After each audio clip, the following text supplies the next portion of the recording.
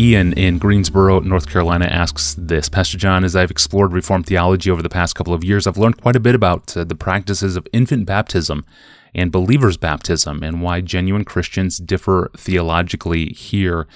While I'm an advocate of believers' baptism, one accusation I've found troubling is that because we Baptists don't consider our unconverted children as official participants in the new covenant, we are therefore treating them like pagan children, excluded from the covenant community. As a Baptist, how do you respond to this charge? And further, how should yet unsaved children of believers be viewed by the church? Before I say something positive about the way we should view our children, we meaning we Baptists, let's make sure that we realize that both Baptists and Reformed Pedo-Baptists, and I'm not talking here about those who believe in baptismal regeneration, but just those who are Reformed Pedo-Baptists or others who don't believe in baptismal new birth. We all have the same basic problem in how to think about our children, and the difference lies in terminology. Now, they may not like it when I say this, but say it anyway. In order for Reformed Pedo-Baptists, baptized babies, to say that children are members of the covenant community, they must define covenant community so as not to necessarily mean only the elect, called, regenerate, heaven-bound saints.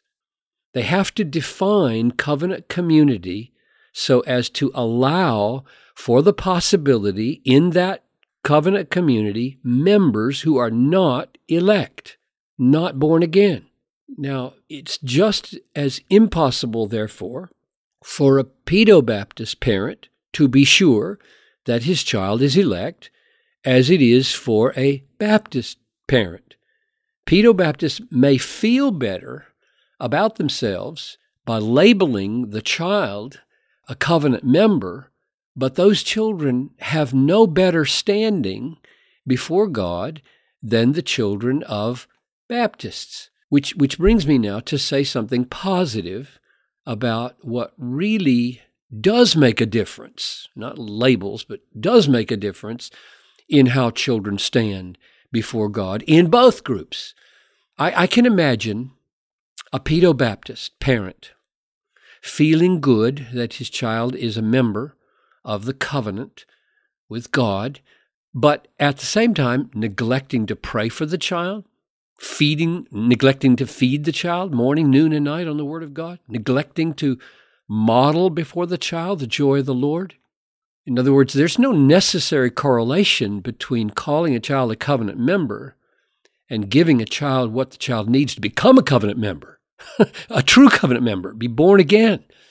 And I can imagine a Baptist parent who does not see his child as a covenant member, but pours out his heart to God every day for his child, pours into the child morning, noon, and night the Word of God, exults with joy in the Lord before the child, and thus the Baptist provides gloriously for what the child really needs in order to become a true covenant member. So, how do we Baptists really think about our children? That's the basic question. Let me make 2 negative statements that we use about our children, and then 5 positive ones, of which we need feel no shame. 1, the negative ones. We do not assume that they are born again until they make a credible profession of faith. We base that on 1 Peter 1:23, that the new birth is through the Word of God.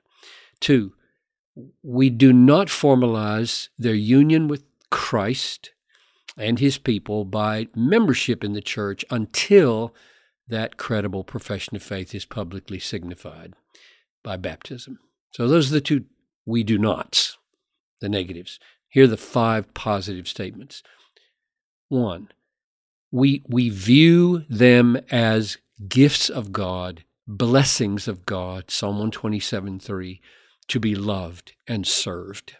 2, we view them as responsibilities that we have been given by God to bring up in the teaching and discipline of the Lord. That is, we are to lavish them with the Word of God and with love and with wisdom, morning, noon, and night.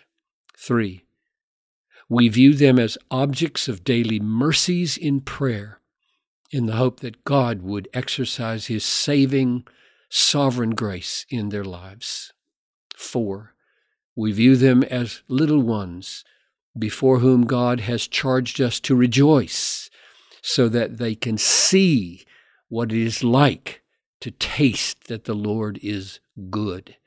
And finally, number 5, we view them as little pilgrims in hope on the way to faith, woven into the fabric of relationships in the family and the church.